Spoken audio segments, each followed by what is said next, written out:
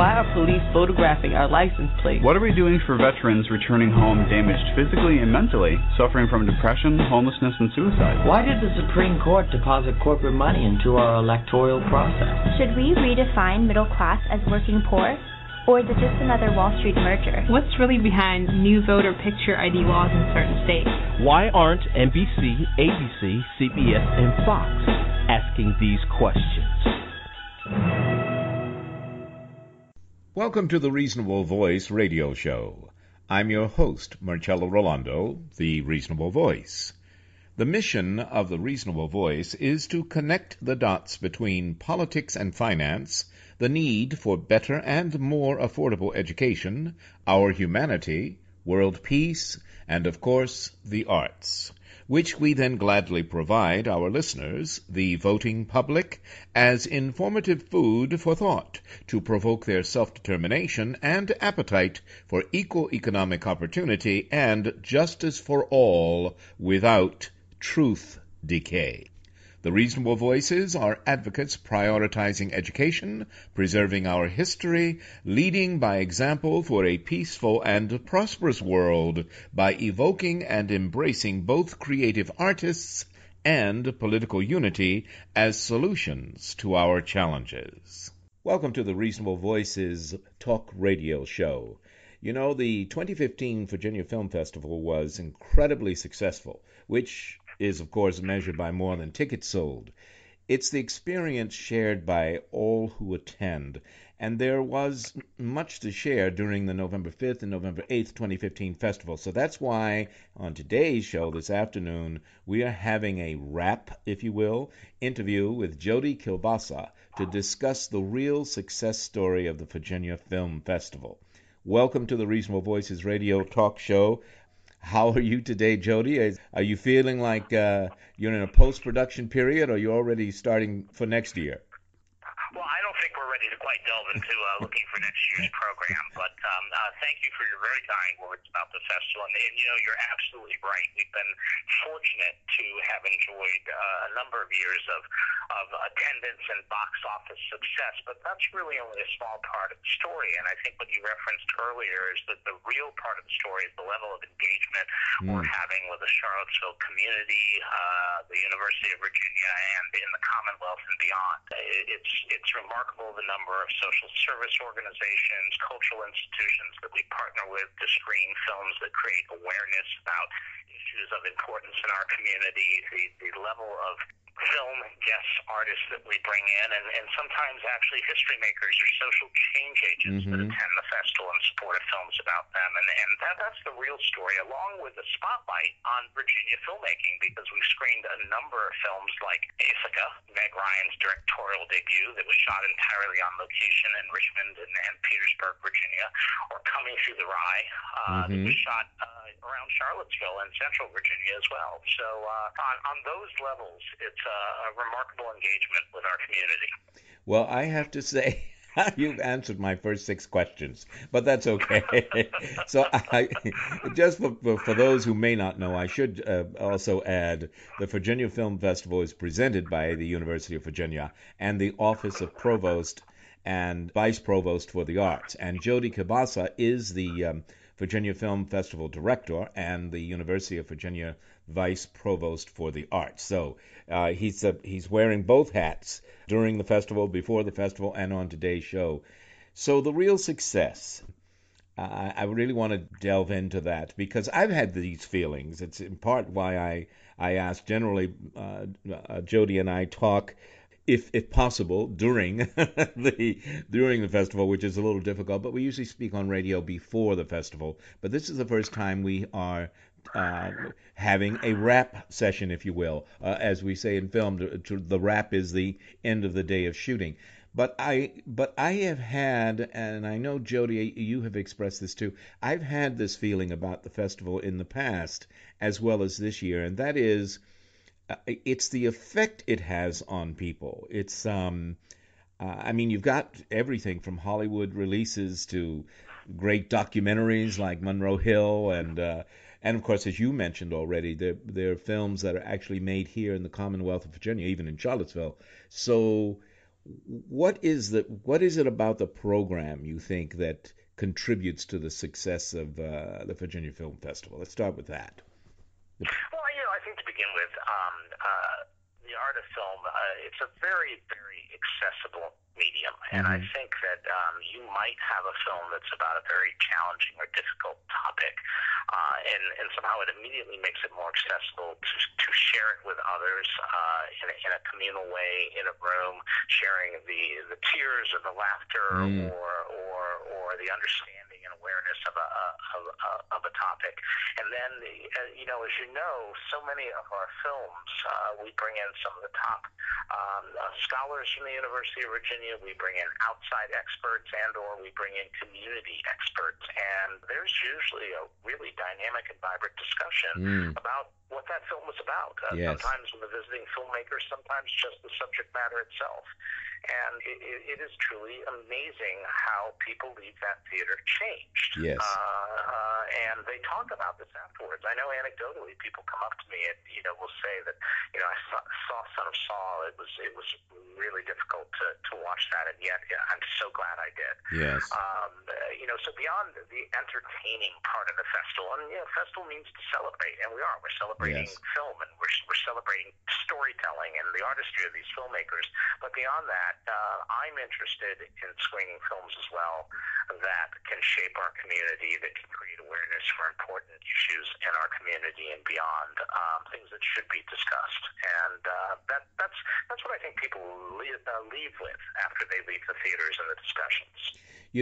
I couldn't agree more, and I think the impact, especially on the students, but on the population, and people come from out of the state, obviously, to be a part of the Virginia Film Festival. But I see the effect it has on the city as a radio news person. But also, as you're saying, it's such a great impact on the students. I mean, we are a college town, University of Virginia. I think what I saw that particularly hit me this year was that it was not just media students and film students who were impacted by this, but I talked with a number of students who are not in the arts and attended the festival and were moved, as you say. What do you think? What's driving that? I mean, I know it's a number of things. It's everything, but tell us. Well, I think that's a testament to the diversity of our program. We screened over 135 films in the festival. I think approximately 115 of those were feature-length films that included incredible documentaries, wonderful narratives, incredible international films.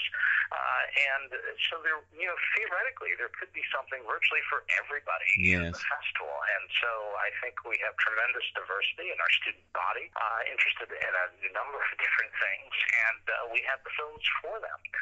And, when you think about it, you have an opportunity to see a Hollywood star turned director, as in Meg Ryan. Yes. You have the opportunity to see a legendary filmmaker who's won Academy Awards for writing, producing, and directing in Oliver Stone, who has his own unique perspective on American political history. Yes. There to talk about Born on the 4th of July, and with a renowned historian, expert on the Vietnam War, Bob Toplin. You have a social change agent, artist, activist, Larry Kramer on hand to talk after his film as well. And then you have a legendary film critic, historian Leonard Maltin in to screen a couple of classic films, The Maltese Falcon and Police Entrance. On top of all these beautiful international films that really open a window on other cultures in which you can explore both our similarities and our differences. So a lot going on during the festival and a lot of opportunities for students and anyone, frankly, to engage. Yes, I felt that too. There were all ages, there were families, there were, senior citizens. It was an amazing draw, and to see, as you say, so many cultures, both in the films themselves, but also in the audience. So much diversity and an interest in everything that was happening, not just picking a few. There were people who really worked the festival as audience and attendees, and great discussions after. You mentioned some of the that you have partners, of course. You have UVA partners in particular. How do they contribute their expertise specifically? I know we've touched on that, but let's talk a little more about that. And if you can name a few of them for us. Oh, you know what? Before that, if I could ask you, is it the norm? Because this was a first for me when I first was introduced to you years ago now, it seems. But is it the norm for a university to present a film festival? No, it's not. In fact, we're actually really, in its own way, one of a kind. Duke has the Full Frame Documentary Film Festival, and it's a wonderful and important documentary film festival. Miami-Dade College is affiliated with the Miami International Film Festival, but we're really the only major research university in the United States that has its own full-fledged film festival like this, and that's running a full slate of docs, narratives, international films, independents, and so it's definitely something that distinguishes the university, and I think that the way we distinguish ourselves from other film festivals across the United States, and there's over 1,500 plus film festivals of all sizes and stature and programs, et cetera, is being part of the University of Virginia. We are able to rely on the sort of creative and intellectual firepower of our faculty, draw on the intellectual curiosity of our students, and we happen to present this in a remarkable community with incredibly bright people that are intellectually curious, that love film. And so that's a very potent cocktail for filmmakers to come in to present their work. There's tremendous interest from the audiences, and they love that. So we're very fortunate to have that here, and to be able to bring in not just the filmmakers themselves, but to pair them with experts from the university, from our community, and beyond. And it's really fascinating mix for people. It really is. I mean, when you think about Charlottesville, well, Virginia itself is quite a diverse state. That is, it's as I've had some political friends of mine say, there's Northern Virginia, there's Central Virginia, there's Southern Virginia, and there's West Virginia. And so I won't go to the temptation of trying to explain that political POV, but certainly in Charlottesville and surrounding counties, there is a culture, a history, of course, obviously 8 presidents from Virginia, etc., and many of those presidents formed the country's greatest documents, and are now the subjects of great documentaries. How about that? But it is fascinating to me, and I asked you that question. I knew the University of Virginia was unique in producing such a wide range gamut of film festival but I just wanted to hear you explain it, because you've been in this. How long have you been the director, by the way, of the film festival? This was my 7th Virginia Film Festival, so going on 7 years now. Wow. Here, and before that, I was the founding executive director of the Sarasota Film Festival in Sarasota, Florida, which I founded and ran for 10 years, and it turned into one of the larger film festivals in the southeast of the United States. But getting back to some of those partnerships that we forged across the grounds and in the community, each year we have a partnership with the Miller Center that explores the role of the presidency in film. We launched this several years back by screening all the President's Men, and we had Woodward and Bernstein in for a moderated conversation with Governor Gerald Baliles. This year, we had a very small event with Oliver Stone, which was a taping of American Forum hosted by Doug Blackman that would be broadcast later on television. So while the general public got to see Stone on the stage at the Paramount immediately following the screening Born on the 4th of July, later that evening we taped Stone for this production of American Forum to be broadcast, furthering our partnership, which he talked about the role of the president and his own unique political perspective about U.S. political history with Doug Blackman, which is extraordinary conversation, and the general public will have an opportunity to see that later down the road in a few weeks. We have an ongoing partnership with the Center for Politics, Larry Sabato and the Center for Politics, and we had a screening of a new documentary about Selma. Yes. And a number of civil rights leaders that were on hand to discuss that in a conversation moderated by the Center of Politics and a free screening at the Jefferson City School. And during the festival itself, we have other partnerships with the Carter Woodson Institute for African and African American Studies, with various departments and programs across the grounds of the university. And then individually, we reach out to faculty that are experts in their field to comment on these films. In some cases, to introduce the films, to provide a context. So, for instance, Asher Beeman of Jewish and German Studies to introduce Sama Saul on the closing night of the film festival. Others to participate in panels for Boom and Bust, Paul Wagner's film about the Erie Canal. We had Grace Hale sitting down with him. Grace, of course, is a professor of American Studies here at the University of Virginia. So really, pretty diverse partnership across the grounds, which is great. And then in the community itself with people that are experts. That's right, and that's and that goes back again to Charlottesville. Charlottesville and the University of Virginia are obviously married to one another, but they have different personalities sometimes and different levels or areas, I should say, of expertise. There's a lot of overlapping, but I find that you can find a tremendous expertise and a sharing and a giving quality. Lots of people come in to, as I did, I didn't come to retire, but I certainly came here to catch my breath. And while that didn't happen, it's been wonderful. But, I wonder, when you think about, we know because the University of Virginia is presenting the film festival and it is in Charlottesville, Virginia, that's a given. But how, beyond the obvious, how does the location, or does it, influence the festival film choices? Does it at all? The location of the Virginia Film Festival being in Charlottesville? Yes.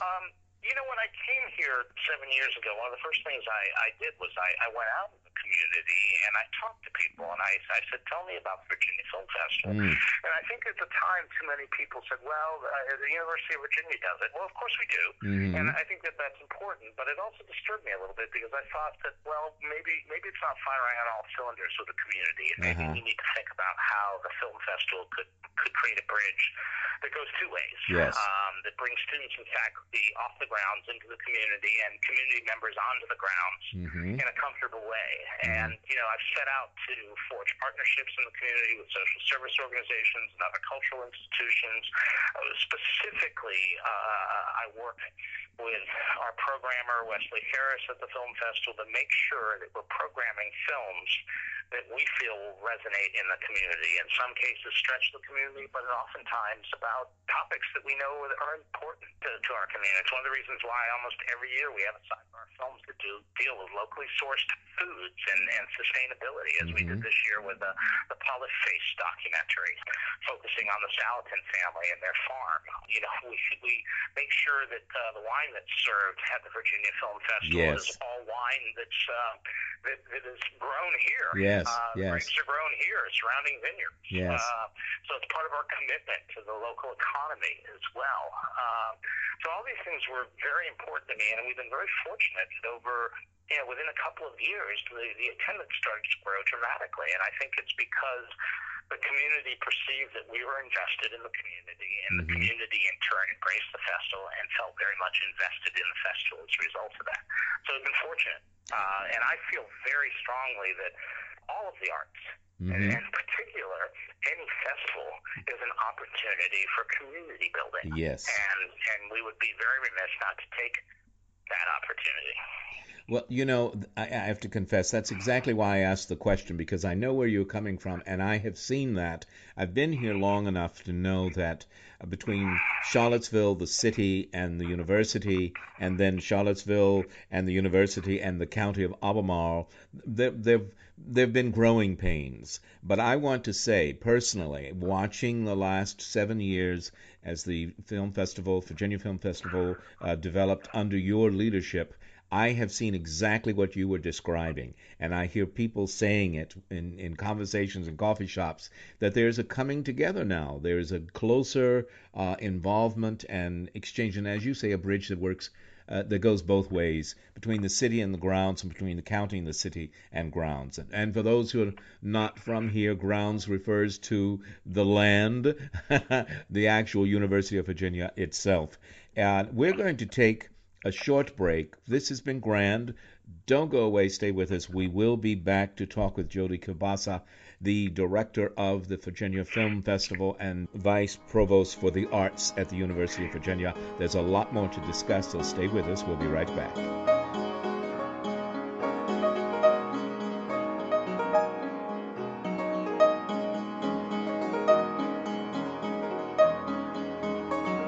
And now, another film rental discovery. Welcome to the Indie Film Minute. Horror movies at the multiplex these days seem to focus on copious amounts of blood and guts, rather than truly scary moments. So it is refreshing to find a film that can be frightening without having to resort to shocking its audience with chainsaws and severed heads. That's not to say, however, that Martha Marcy May Marlene won't shock you. Elizabeth Olsen stars as Martha, a young woman who is drawn into and subsequently escapes from a cult in upstate New York. After her flight from the cult's farm, she seeks refuge with her sister and her husband to figure out what to do next. Scenes of Martha's time with her sister are interspersed with scenes of her days with the cult, some of which are truly unsettling, especially a chilling rite of passage sacrifice in the woods. What makes Martha Marcy May Marlene so efficiently scary is how it plays with time and memory. Martha is still not sure what's real or false, which memories actually happened and which are just bad dreams. Olsen does a top-notch job, and an unsettling turn by the Oscar-nominated John Hawkes as the cult's leader is another standout performance. If you're looking for something scary other than the latest slasher movie, well, here you go. Martha Marcy May Marlene, not in theaters. Discovery through rental. Welcome back to the Reasonable Voices radio talk show. My guest today, this afternoon, is Jody Kielbasa. He is the director of the Virginia Film Festival and the University of Virginia Vice Provost for the Arts. And we were talking about how film in general, but specifically, especially in my opinion, in the last 7 years that Jody has been the director of the Virginia Film Festival, it has had an impact of unity between the city of Charlottesville, the University of Virginia, which is in the city of Charlottesville, but that has not always been of the city, and Jody will go into that, and the county of Albemarle County. I think the reach of the film festival has, well, Jody, why don't you finish that? I know. Well, I just wanted to add that I think that when I came here 7 years ago, I think that I founded and ran an entirely different film festival in Sarasota, Florida. And when I came here, I think one of the important things for me was not to assume from the beginning that I was part of the community. I had to earn that right by becoming part of the community, by living here, getting to know people, hopefully creating something within the community that had some value. And so I set out to build a festival, or I should say build upon the festival that had been really, functioning very well for many, many, many years before I came. But a festival that I felt would reflect Charlottesville, essentially reflect our community. Sure, sometimes we might stretch people a little bit, but really it was important that I become part of that community so I could understand the community more, and as we look at the program, truly start to hone in on films that we feel would be interesting and dynamic for our community, that reflected topics of interest to the community. And, I'm very fortunate that Charlottesville is a rich and diverse community that is interested in a lot of things. So it's not like that was a difficult task, but I put that front and center for us to develop our film program, and I do believe that that's paid off over the years, and been very, very helpful in establishing the festival and certainly in garnering our community's support.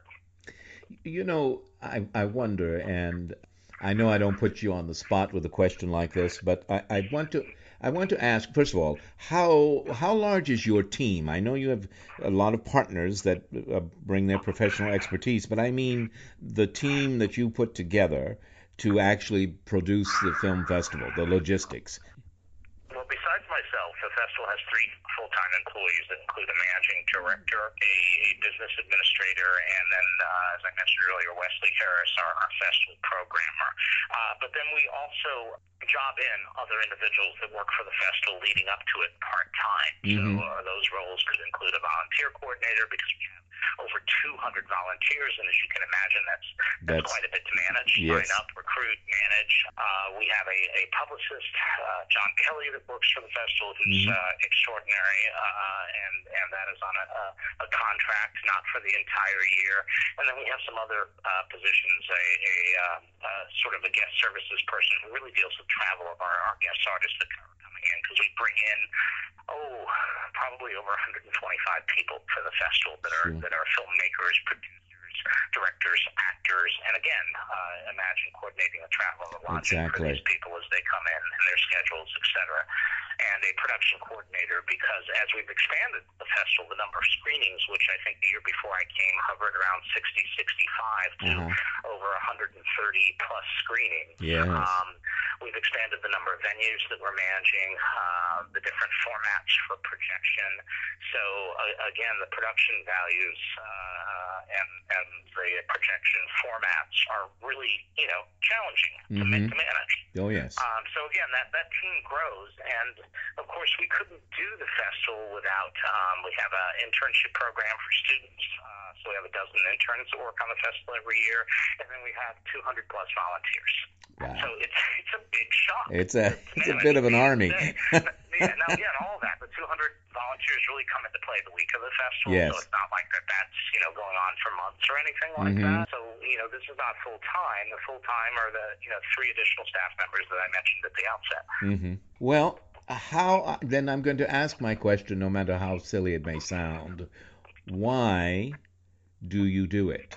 Why do these people come together and obviously work so hard to produce a film festival every year? Well, I think it's a remarkably culturally enriching event. I think it is the largest, or certainly one of the largest cultural events here in Charlottesville, and probably in Central Virginia. And unlike other events that sometimes focus on the one area, because the festival has such a broad canvas to paint on, our films can cover so many topics, from religion to sexuality to sustainability to locally sourced food to politics to the presidency to government, on and on and on and on. And as a result of that, the level of engagement both across the grounds of the university and in our community and outward into the Commonwealth is extraordinary. So that's really exciting. Yes. It's a really exciting and dynamic program to build each year, and each year we start from scratch, and that usually begins in January when Wesley, our festival programmer, and I journey out to the Sundance Film Festival, and between us we probably see between 55 and 60 films there.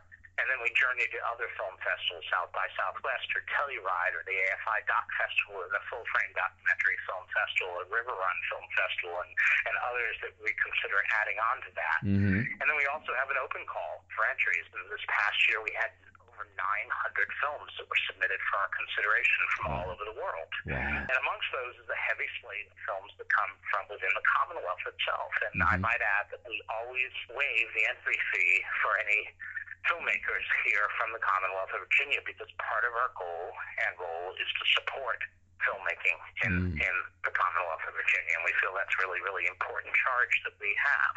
So we do everything we can to screen films, as long as they're good. And we're fortunate that so many of the films that we have made here in Virginia are really quality films, and we have excellent filmmakers. So that's great. Excellent. Tell us something, because clearly your expertise is obvious, your hard work is obvious, and your passion is obvious. So how do you feel, for instance, I know, I think I heard someone, maybe it was even John Kelly, told me to ask you about what you experienced, because I went through some of this too, especially on the downtown mall. Seeing so many people screening at the Paramount Theater, which is the big theater, for those who do not know, on the downtown mall in Charlottesville. Meg Ryan's directing debut of Ithaca. So many people coming to that. and then standing outside as that audience left, seeing 500 people standing in line to see the screening in the same theater of the Norwegian film. Norwegian disaster film. Yes. That was Friday night during the festival, and it really was a sort of crystallizing moment for me because I came out. It was, strangely balmy evening in Charlottesville for what is usually a crisp, cool autumn night. Yes. Instead, it was balmy, and the downtown mall was kind of hopping with people outdoors eating.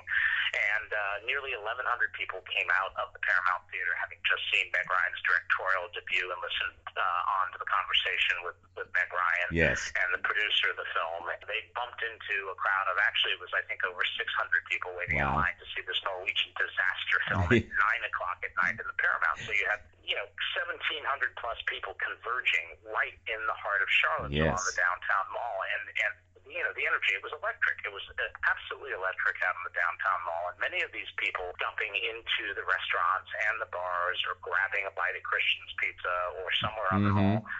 But then many of them piling right back into the movie theaters, going over to the Violet Crown or Vinegar Hill to see the 10 o'clock run of films coming out. And so to me, that was tremendously exciting and a very proud moment for me, because, I know that this is creating an economic boom for Charlottesville as well. So people that for whatever reasons are not even interested in attending the festival are benefiting in some ways through that boost for the local economy, which obviously makes me happy. It makes me very proud. So I think there's a lot of good that comes out of the Virginia Film Festival, and with a nod to the other festivals as well, the Festival of the Book, the Look 3 Film Festival, the Tom Tom Festival. These are all important to the community and create a rich and wonderful dynamic on so many levels.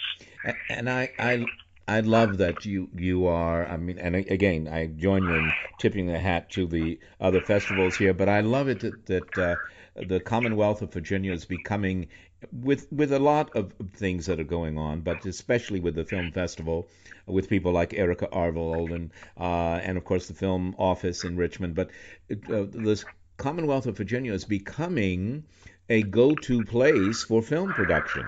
And I love that. I know a lot is going on in Atlanta, Georgia, and of course North Carolina, but we are holding our own, and I think that a lot of that has to do with the Virginia Film Festival. So, the festival was created originally by Governor Gerald Belial, along with Patricia Kluge, and the concept was to highlight and throw a spotlight on filmmaking in the Commonwealth, and to attract world-class artists to come in from around the world, and Hollywood and New York, and really experience the natural beauty of Virginia, and to get a real sense and appraisal of the filmmaking community that exists here. So they'll be encouraged to move some of their filming here from time to time. And certainly the Virginia Film Office has been a huge supporter of the festival, and they have a remarkable track record over the years, and in particular the last several years, of attracting some big name projects, like Captain Phillips, like Lincoln, but also perhaps some lower profile but important ones like Ithaca, or one of the screenings we did during the festival is of Mercy Street, which is a new PBS series that just launched this past Sunday, I believe, on PBS, with an all-star cast that takes place in a Civil War hospital, and of course UVA was a Civil War hospital at one point, during the Civil War. So it was fun for us to screen that and to have Elizabeth Winstead in, and Hannah James, who hails from Central Virginia but is launching her career in this new series and is one of the stars of it, and to throw a spotlight on the great work that's being done here in the Commonwealth. Yes. Wow, absolutely. I wonder, one thing we haven't talked about, except I mentioned at the very beginning, it's the success. Obviously, this entire conversation has been about the success of the Virginia Film Festival is more than the number of tickets you sell, and that's what we've been talking about. But I wonder, the Virginia Film Festival is a not-for-profit organization, and it doesn't have deep pockets. So, what is the financial reality after the festival movies have been screened and everyone's been happy and all of we've been talking about? What's the financial reality when everyone goes home? Well, The financial reality, in spite of our rising attendance and our box office success the last several years, is each year we're lucky to break even. And the reason for that is, quite frankly, the stratospheric growth of the festival. Each year we're adding screenings. We're adding more venues, and we're bringing in more film artists. And there's an expense with all of that. And we're happy to do it because what we want to offer Charlottesville and the Commonwealth is an important destination festival that is bringing in the very best films in any given cinematic year that have made the festival rounds, and bringing the very best film artists that we can possibly bring in.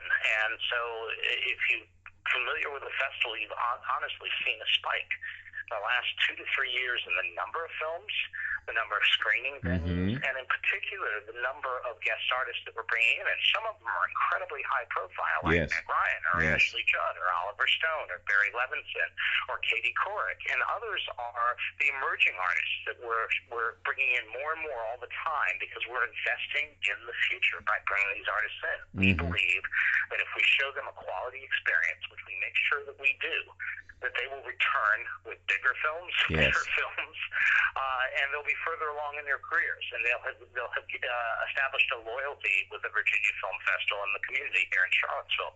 So the festival continues to grow, not just so we can say we're bigger, but because we're delivering a richer cultural experience here for our community. I think that's very important. Yes. And that experience includes, as you say, people like Oliver Stone, Ashley Judd, who I actually had an opportunity to interview last year, and Meg Ryan, of course. And we're promoting films, but there's all the interaction with other industry people and the range of filmmakers that are available for conversation, for panel discussions, questions. It's a win-win, and I guess I have to say, what I know your head must still be spinning a bit from what has just been accomplished in the 2015, and you say you won't start until January. But what are you? How do you feel after it's wrapped? Well, I think immediately there's a sense of relief. We got through it. Things went well, and then I think there's always a little bit of a sense of loss or mourning because suddenly you worked hard all year to produce this very large event. People say, "What's your favorite film?" Well, it's like choosing between your children. They're all your babies, and you want to make sure that they're all well received. And every artist that we bring in is important to us, whether there's somebody you've never heard of before or it's Oliver Stone or Meg Ryan. Everybody's familiar with their careers. So there's that sense of immediate loss and a little bit of letdown, and then suddenly 2 weeks later you're reviewing what you did well and what you could do better. And you start to put plans in place for presenting the next festival and improving upon it. And as I mentioned, that does happen in November and December. And then when we get into January, we start to really begin the process of selecting a new program, which goes all the way up until the night before we actually announce the program, because I think I shared with you on an earlier broadcast that we added Meg Ryan and Ithaca the night before I was to make the announcement in front of 400 people and go live for sales on our website, which created an immediate domino effect in the program, and we actually then delayed the release of the addition of about 13 or 14 other films till 10 days later. But that's exciting and dynamic and not unusual in the film festival world. And heart-pounding, too. I remember when you told me that, I thought, oh, my God. Well, what are you going to do? And that was again, the last day of September when that all happened. So again, you're looking at a 9 to 10-month process of reviewing films, scouting films, taking recommendations from film professionals, and having films submitted to us for consideration. Well, this has been a marvelous conversation. I hate to see it come to an end, but I don't want to end without, the website or anything you want to say to our listeners about, why they should come next and how they can contribute. What do they do? We certainly welcome financial support from anybody out there. But more than anything, our goal each year is to put together the very best festival we possibly can for the community of Charlottesville and the Commonwealth, and all of the support, whether it's just buying a ticket for the festival, whether it is volunteering, which is so crucial to us putting on to the festival, to just your interest is important. And, our website is virginiafilmfestival.org. You can learn more about the festival if perchance this is your first exposure to it, our conversation today, and know that sometime right after the new year we'll announce our dates for next year, but it's generally the first weekend in November, so you can generally count on it around that time, and we look forward to having everybody return next year. Fantastic.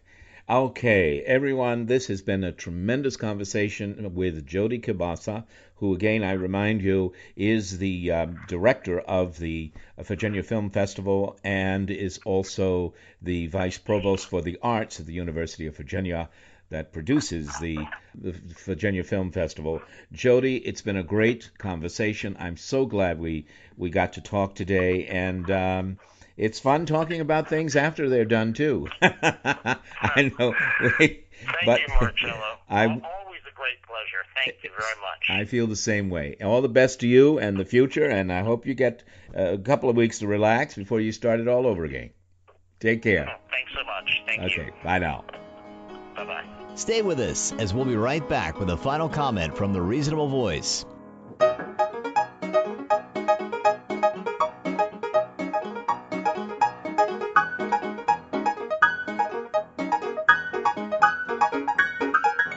And now, another film rental discovery.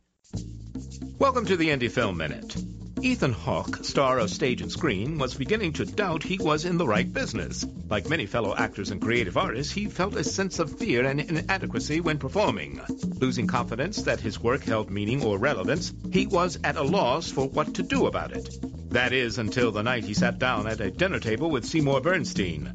The result of their meeting is an extraordinary documentary biopic by Mr. Hawke, Seymour, an Introduction, not to be confused with the fine J.D. Salinger novella.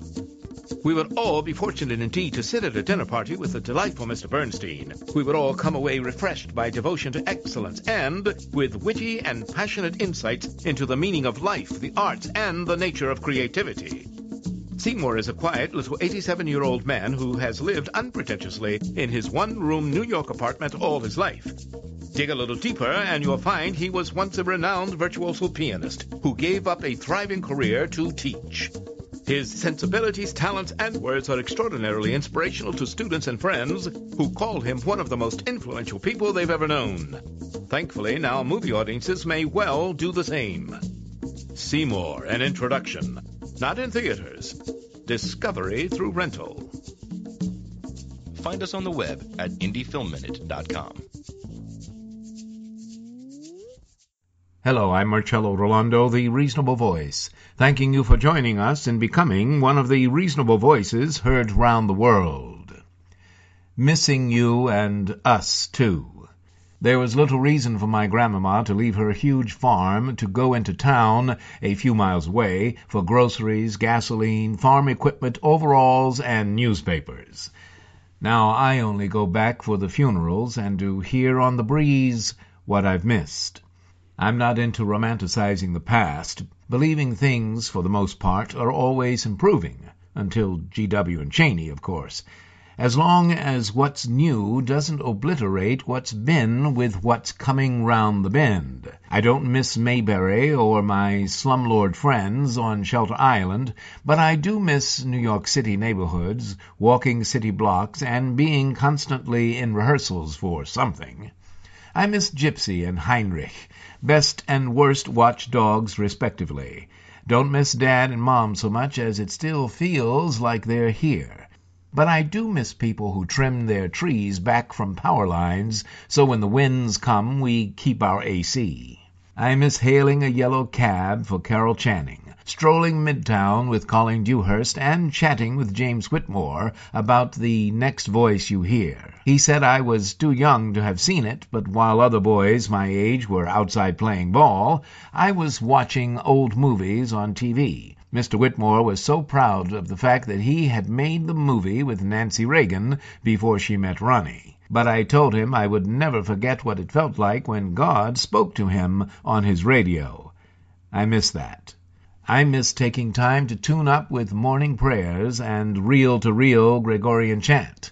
I don't miss fast cars and curvy roads, for that's still how I relax. I miss Jimmy Stewart and Harvey, Yul Brynner and the American Original Six, Gregory Peck, whom Mom told my son is an actor too. I never miss Florida except when I think of hurricanes 250 miles offshore pinning me against the lifeguard chair, streaking back my hair with beach sand, my lips rimmed like a margarita glass, and the ocean some distance away lapping occasionally at my toes, as a seagull above makes no headway because of headwinds.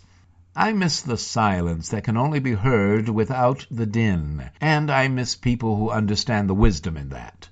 I miss Marvine's white boots as much as our drama classes. I miss my voice lessons with Wayne and Ernie, and both the Peabody and Baltimore Opera in the days of George Woodhead and Bill Iannuzzi, the only man who smoked more cigarettes than my 61-year-old brother, just diagnosed with the lungs of an 80-year-old. I miss him already. For me, missing is more happy memories than sad longing. But I do miss not seeing my best friend Lance Thomas Vining. However, I don't miss the Silver Diner, his favorite dining choice. I do miss my annual trips to Europe, but it was a wonderful career that suspended them, so we make our choices. I miss dates on letters, even to find telephone numbers on bills, and I miss sleeping more than 5 hours a night. But most of all, I miss who we were in the 60s. I miss Abraham, Martin, and John, and Bobby, too. Join us. Become one of the reasonable voices heard round the world. Thank you. Thank you for continuing to listen to, support, and share the Reasonable Voice Blog Talk Radio with family and friends, especially online. We enjoy hearing from you, and in response, yes, we are now accepting new company and business advertisers and welcoming organizations seeking to be one of our sponsors. So please do continue to email us at thereasonablevoice@gmail.com. However, if you prefer to simply make a donation, your donations are greatly appreciated and can be made through PayPal by clicking on the donate button found at the top of the homepage of thereasonablevoice.com website. Thank you for joining us today to make every day as reasonable as possible. We hope you will download and share our downloadable podcasts. I'm Marcello Rolando, the Reasonable Voice, hoping you will become one of the reasonable voices heard round the world.